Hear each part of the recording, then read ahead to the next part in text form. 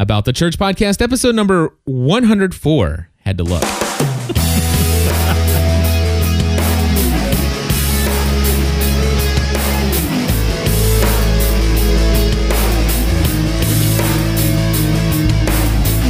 Hello, everybody, and welcome back to another episode of the About the Church podcast. My name is Cliff Ravenscraft. Hey, everybody. My name is D.G. Hollums. We're here to be heretical each and every week, to say things that make you mad and angry. Heresy! Actually, no.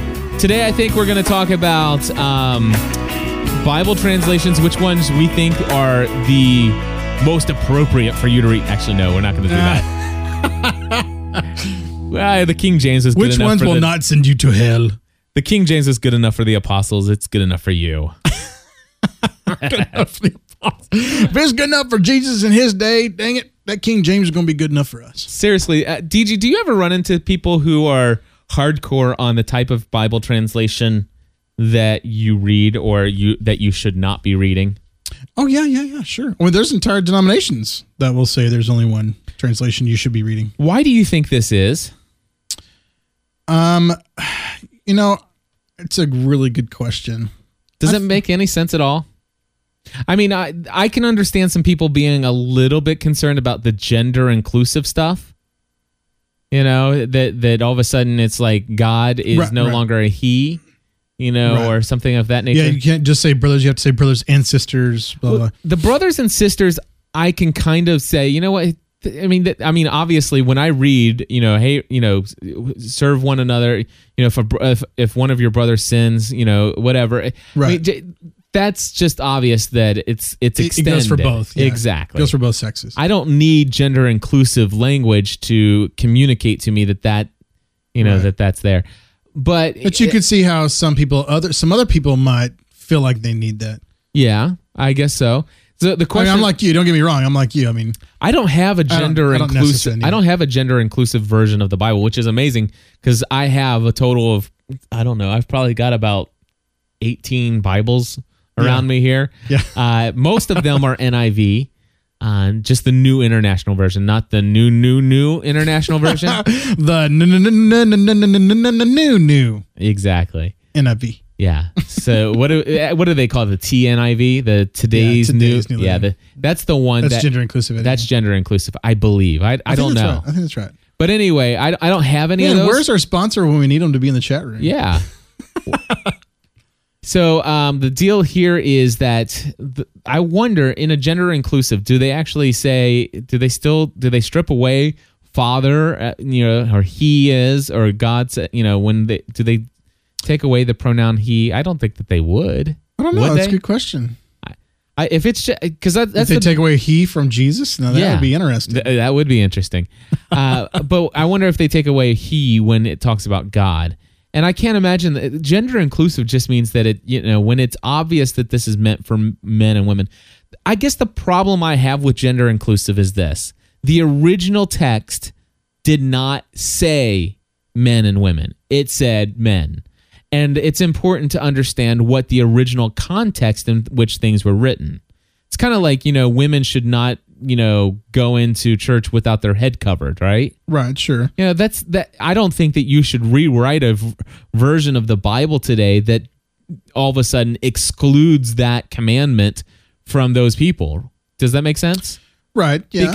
I mean, obviously, churches allow women in their buildings all the time without a head covering. Right. Yeah, sure. And I think that, I think that definitely probably did come out of like a liberation movement and probably more women's lib than anything else to be able to cause that desire to be able to change these translations, to be able to include those kinds of things. And I see where you're coming from with the whole same thing going for God, because, a lot of, one of the things that we were, it was mentioned, but it was never dealt with in seminary, was the whole fact that there might have been some people that were abused by their father, and the father figure is a very negative, scary, horrible term for a lot of people. And so in those cases, please refrain from saying, from saying that God is only a male gender. But so you're not allowed to say Abba. You're not allowed to say daddy or father or anything like that.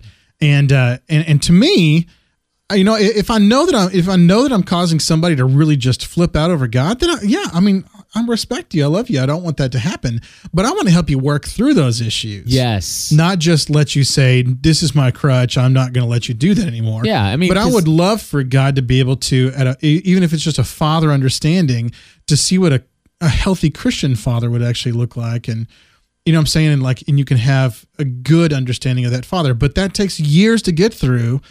And I would want to work through that, not just kind of leave it there and stop it there. Right. But I love, I love thinking about, I'll never forget, this is turning into a gender of God conversation and not a translation conversation, but I'll never forget when I was in high school, there was a guy or a girl that asked our bishop the question, what color is God?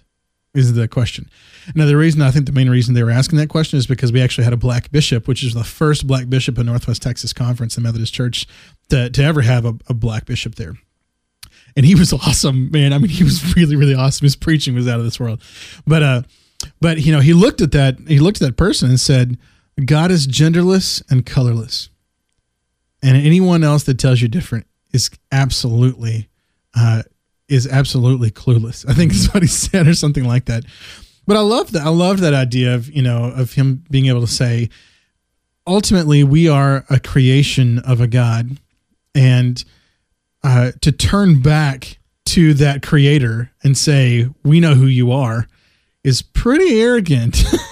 Well, I'm just wondering where the original. Of course, I don't know any original Greek. Geek. Or you do know original geek. I know original friend. geek, but Greek or Hebrew. So I don't know any of the original of that stuff. But it's so funny. It's like, obviously Jesus came in the form of a man, and the Holy Spirit obviously is neither male nor female. The Holy Spirit is spirit. Right. All right. But is God the Father male? Because it's always Jesus, Holy Spirit, and God the Father. That's the way I've always referred to God, is God the Father. Right. And you hear He adopts Jesus, us, and you hear the words of Jesus actually calling him Father. Exactly. Right. And that's or Daddy. Or Abba. Yeah. He's calling him Daddy, which is even more of just a sweet term of endearment kind of a. That's exactly right. And so those are the things that I struggle with, is that I kind of feel that we were made in the image of God, and that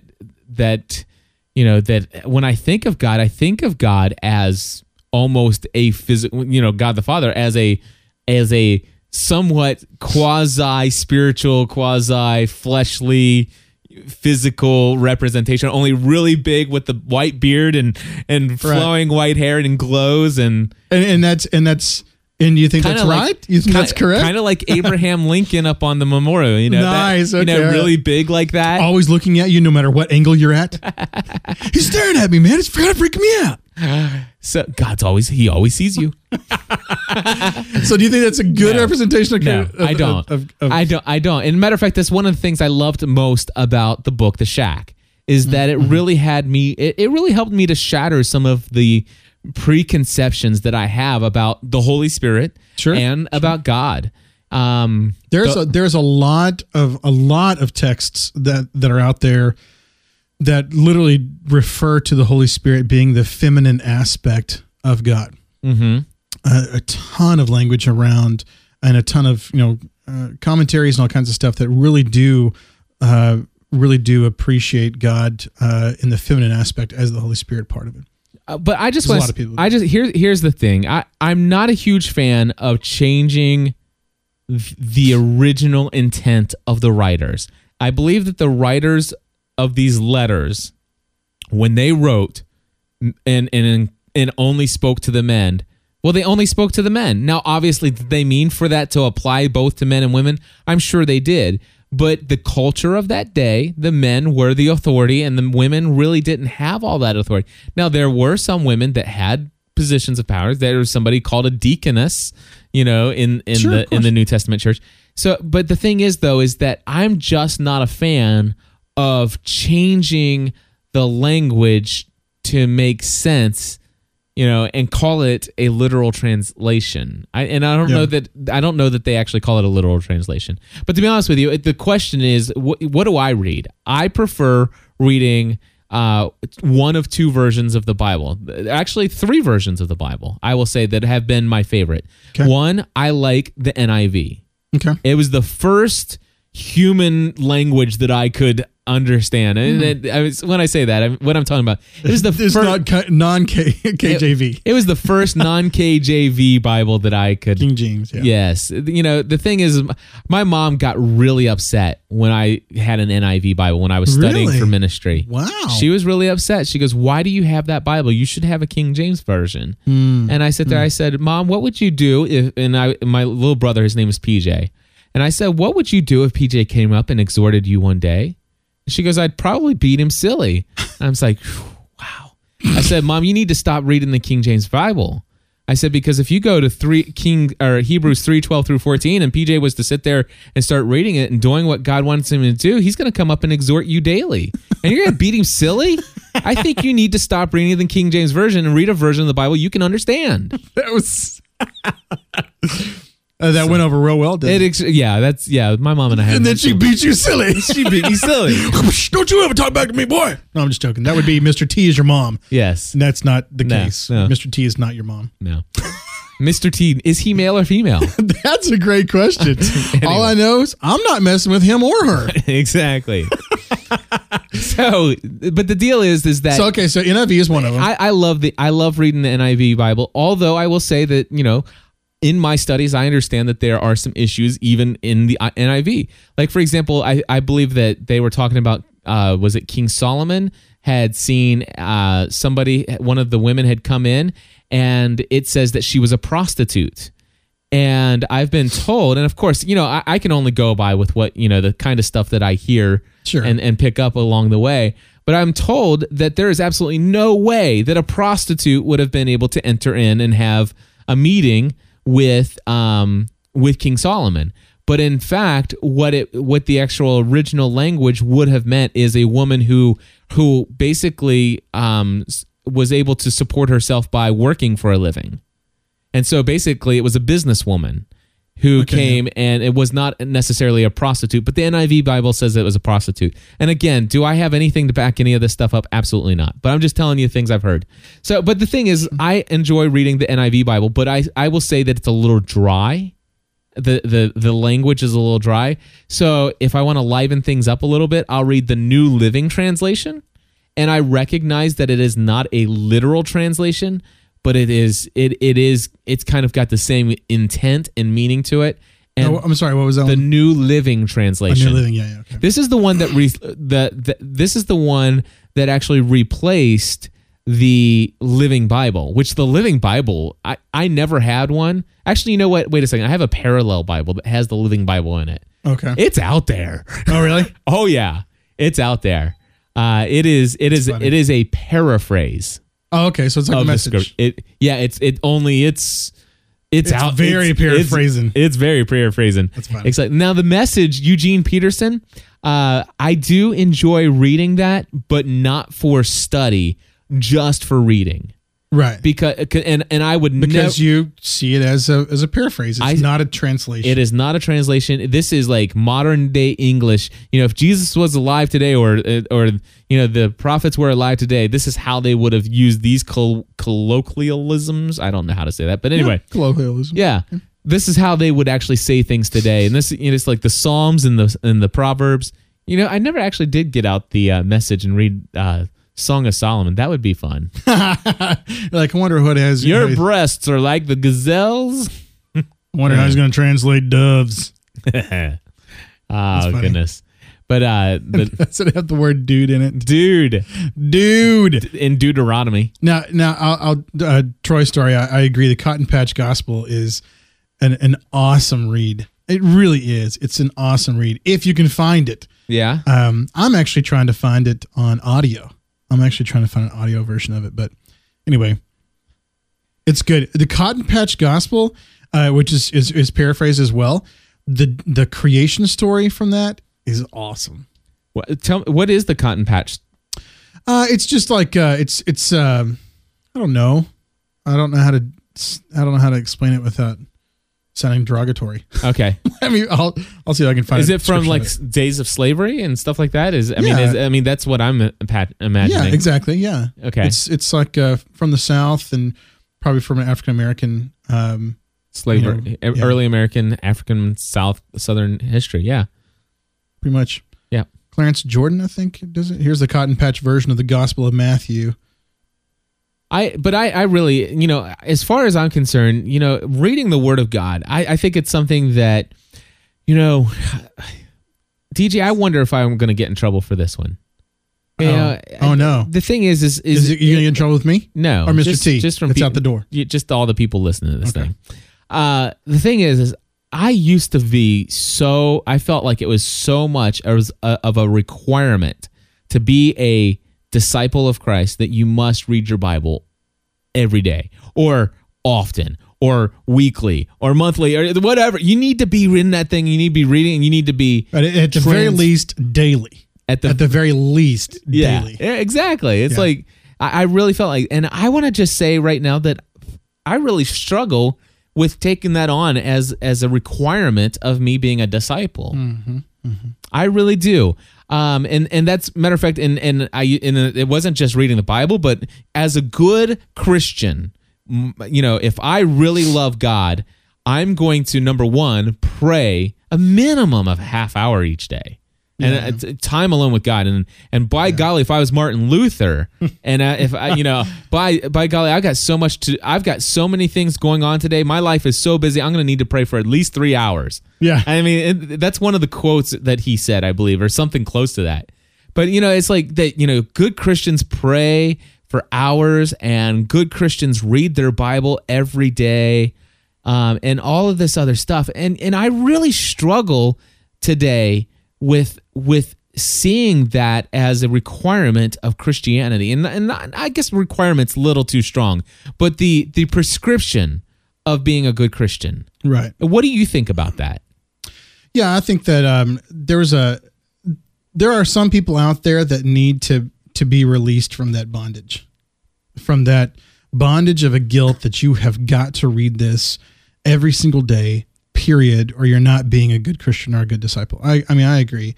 I also know a lot of other people, and myself included, that have come to a place in my life where attempting to pray the hours, at least morning and evening, and maybe even if I can remember, to do a lunch, to do a midday hours, to pray those is really, really meaningful. But it's not done out of a guilt. It's because you desire it. Exactly. It's done out of a discipline. I mean, it really is a discipline that I'm trying to say. I'm trying to create, in an old sense, a rule for my life. Right. To create a holy rhythm of who I am and what I am and what I do with my day. And so I see it both ways, but I think what you're trying to get at is it's the heart intentions of it. Yeah. And a lot of the heart intentions, especially growing up in West Texas, I had a lot of Baptist friends, and that was kind of the mentality. Now, I don't know if they were sold that or if they were told that or if it was just kind of one of these, this is an unwritten expectation mentality. I don't know. But I think it was in seminary when I realized I'm studying the Bible for class.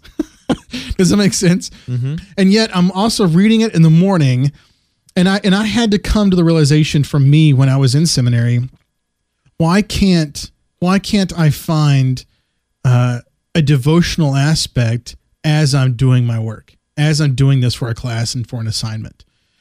And so that was when I first actually kind of learned that even in the midst of my work, I could actually be able to bring something that was a devotion of myself to God in the midst of this, instead of just doing it for work. And I think a lot of people, they get into this habit of doing a morning devotional, and then sometimes it's just something they're just doing to do. Right. They're not necessarily really being changed by it. And there's a great book out there if you're kind of in that point in your life right now. And it's called, let me think about it. It's written, I know who it's written by. It's one of the first times I can actually say that. It's written by Dr. Mulholland Jr. and it's called Shaped by the Word. And it's a great, it's a simple, easy read, but it basically is just talking about the importance of saying, hey, maybe this Bible was written to actually transform you instead of just for your intellect. Right. And I think a lot of people read the Bible because they get excited about the intellect aspect of it, but they don't really allow it to really kind of sit on their heart and sit on their soul and actually bring about, a new way of thinking or a new way of being. Right. And that's just a great, easy, simple read for that if anybody wants to know that. The other thing for me is that, one of my favorite scriptures that I memorized was Psalm 119:11 says, I have hidden your word in my heart that I might not sin against you. And, I enjoy reading God's word. I don't make time to do it daily. Matter of fact, I don't make time to do it all the times weekly, but I do enjoy when I get into God's word. But one of the things that I feel is like, I already know so much of God's word that is readily available at the tip of my tongue. I could speak it to you. Right. Sure. That I am not currently practicing on my day-to-day basis. And my heart's desire is to sit there and evaluate, search my heart, oh God, and see if there's any wicked way within me.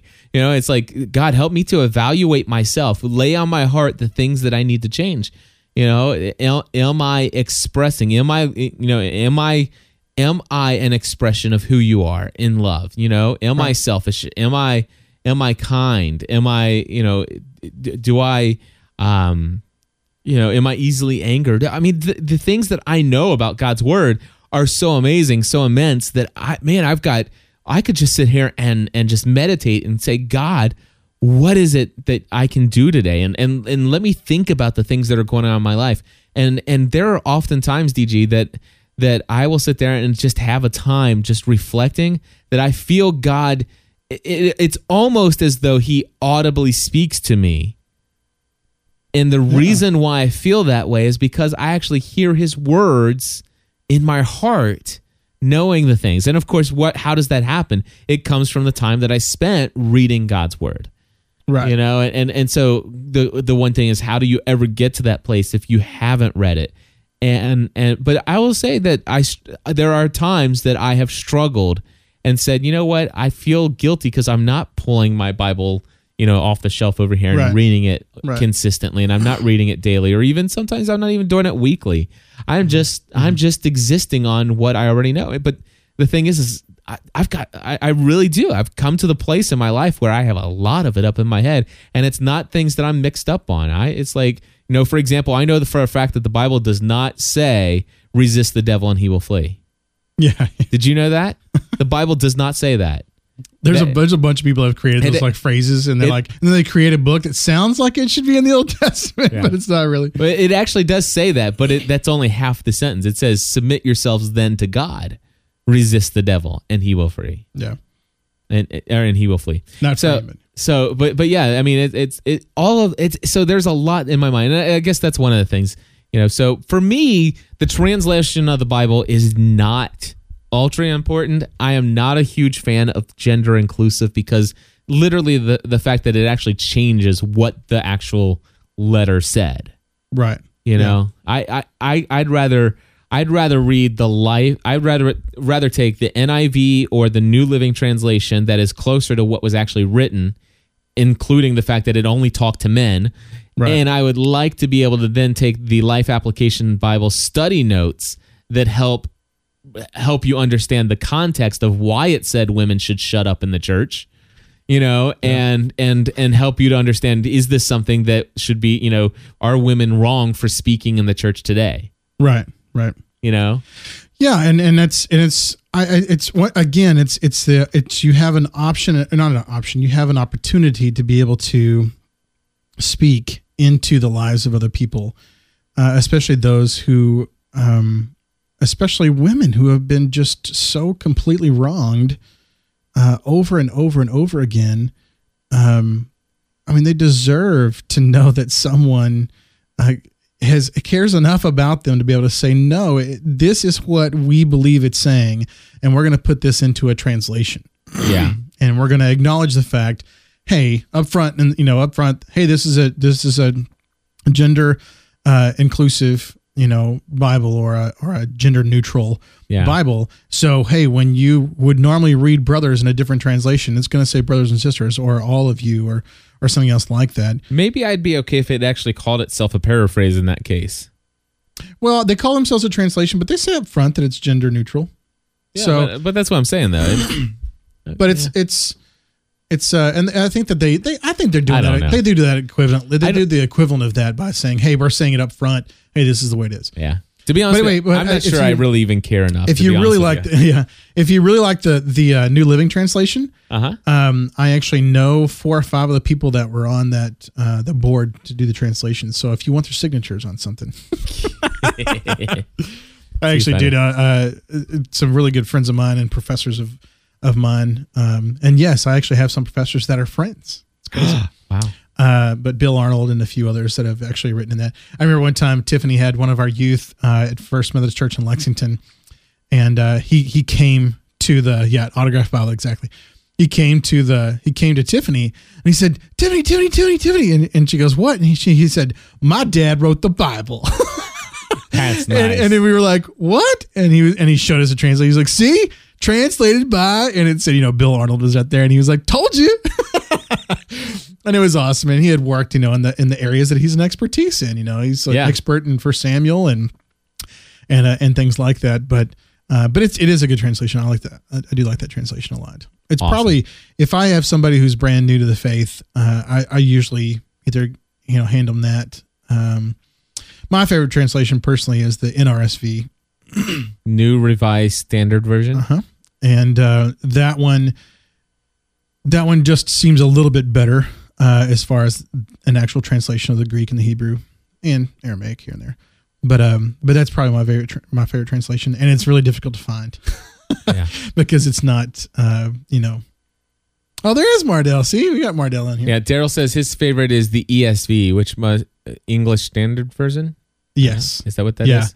And I want to say the English Standard Version is the version that the Roman Catholic Church has said is good and right. I'm not positive on that one, but I think that's correct. With 4 additional books. Right. Well, you got the Apocrypha in there too. But yeah. So anyway, that's definitely, and my wife she always goes to the New Living. She likes New Living Translation a lot. Yeah.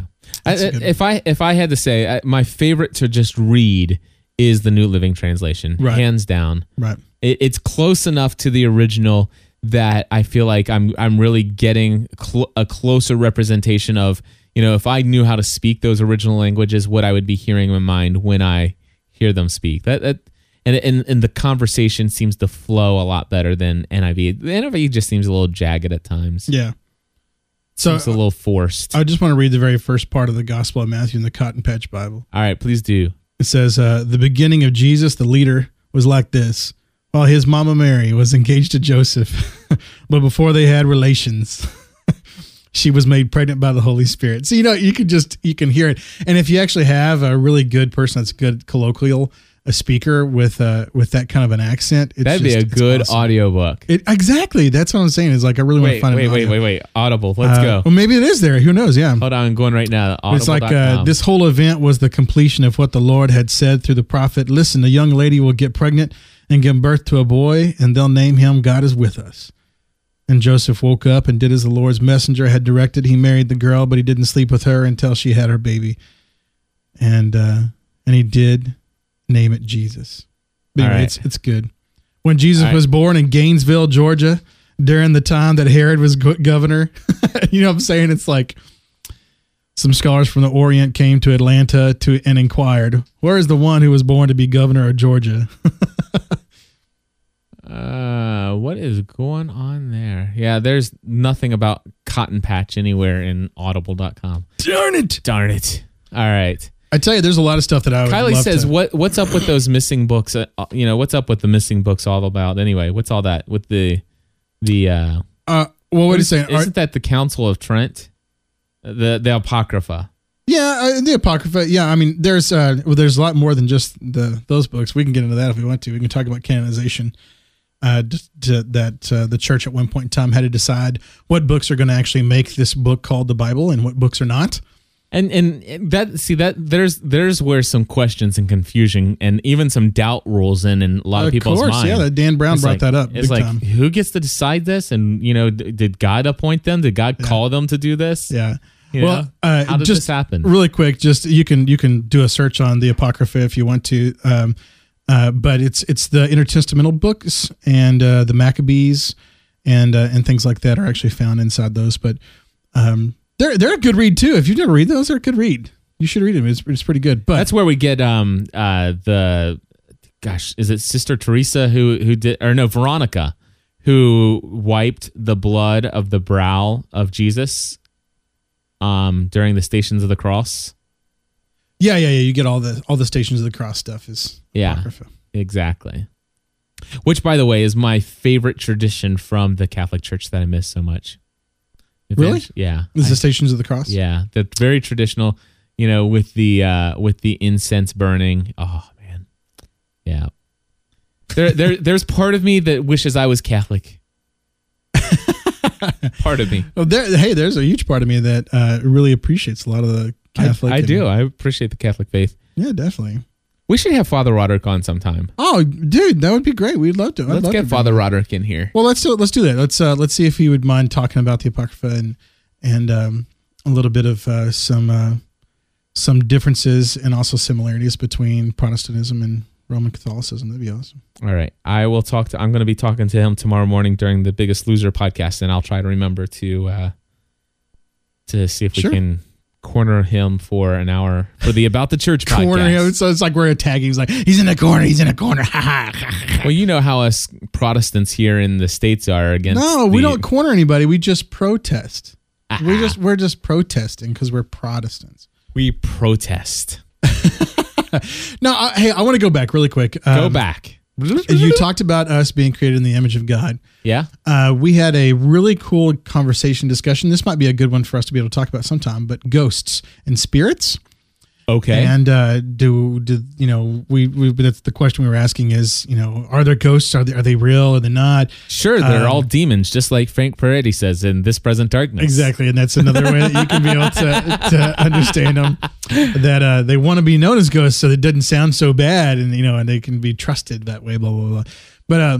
But one of the guys, we eventually got into the understanding of do you believe in a mind, body, and spirit, that you're actually made up of 3 different parts of mind, body, and spirit. And then one guy was like, oh, well, that's the image of God. That's the Trinity. Like, that's the image that I was talking about. We all have a body and a mind and a spirit. And I was like, oh, well. So is God the Father the mind? Exactly. That's what he was. Is he the infinite intelligence that I keep reading about inside of the Think and Grow Rich book? Maybe so. You never know. But oh gosh. But anyway, and I was, it was a good conversation to be able to have. But I would love to know what you think of when you think image of God. When I think, because I have my own, Sure. We can at least have a conversation instead of me just blurting out my answer. Well, when I think about the image of God, I think about unity, and I think about relationship. And I think about all that is good in who we are. And I also think, for some reason, I think in physical appearance as well, that we are made in the image of God. I don't know that I'm theologically correct, but in my mind, when I hear this, that we are in appearance as almost as though what God would look like in a physical human form. Okay. So it's just it's just something I've always thought of. Yeah. But I do think that we were made in the this mind, soul, spirit. We're not just flesh, but we are flesh, and I believe that for some reason I believe that flesh is a part of that. Okay, no, that's good. I think that and my understanding of that is that I just always go back to relationship. That's they're in a perfect right relationship.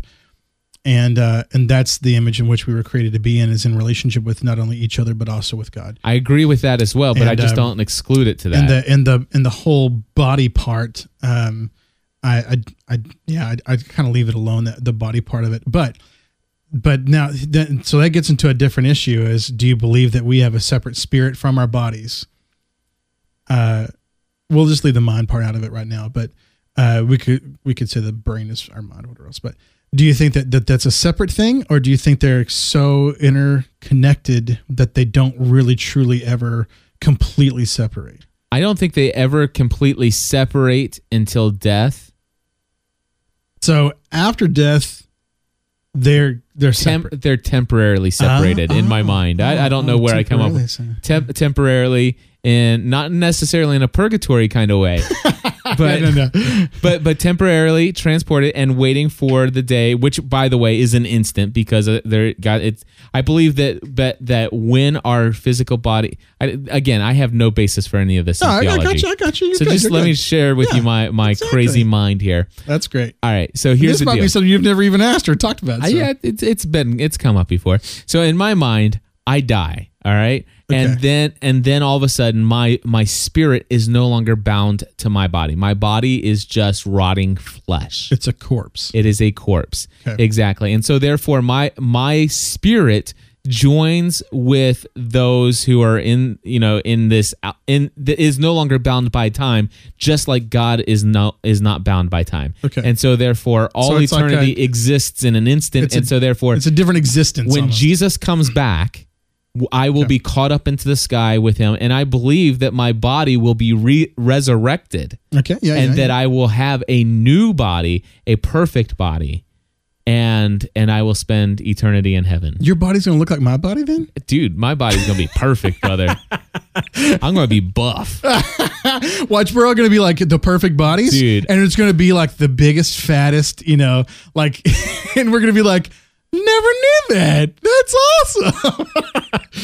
So, yeah, okay, that's really interesting that you said that, because there's a huge debate, and there's been one for quite some time now. I'm talking like, multiple thousands of years, or at least a bunch of this separation. Are you a monist, or, that says your mind and your body and your, okay, keep on leaving the mind out, but your body and your spirit are so tied together, and there is something that is inseparable between the two, right? And so basically everyone's trying to explain exactly what you explained. Well, where does resurrection come into it? So all these people might have died, and and they're literally dust. I mean, even the bones have been disintegrated. What about the people who have been cremated? Yeah, cremation and stuff like that. And so, but when Christ returns and we're resurrected and our bodies literally are coming together and we are resurrected, God takes all the ashes that have blown all around and just brings it all back together. Or been eaten by cannibals. Yeah. That's the big thing. Yeah. What if a cannibal ate you? It came out somewhere. And you became part of their body. And it was absorbed somewhere. It was absorbed somewhere. Matters matter. So, but that's the big question: is does your spirit go back into that body, or is it a completely new body and it's like a spiritual body? There's nothing physical to it whatsoever, and so that's the debate that's going on there. But I always just tell everybody, well, the only example we have of a true resurrection would be Christ. And at first people did not recognize him, but then they recognized him, even to the point of him lifting up and saying, look, I have a scar in my side and I have scars in my hands and my feet. And it was something they could touch. It was something they could touch. So now we're actually dealing with the body had there, at least the feet and the side. The tomb was empty. And the tomb was empty. Yeah, exactly. So that's the thing I really love to be able to bring about into that conversation, is to be able to say, if Christ was the first of the resurrection, of the resurrected and the resurrection, then he's the only one we got as an example. And so that's the only one we truly could be able to go towards, to be able to say, okay, well, this might be what it looks like and what it is. Now, I have a professor of mine that said you get to keep all the scars that you got if you got those scars for all the those kingdom. Pregnant women. Well, if you got those scars for the kingdom, like if it was something you did for God, then you get to keep it. I ain't birthing no babies.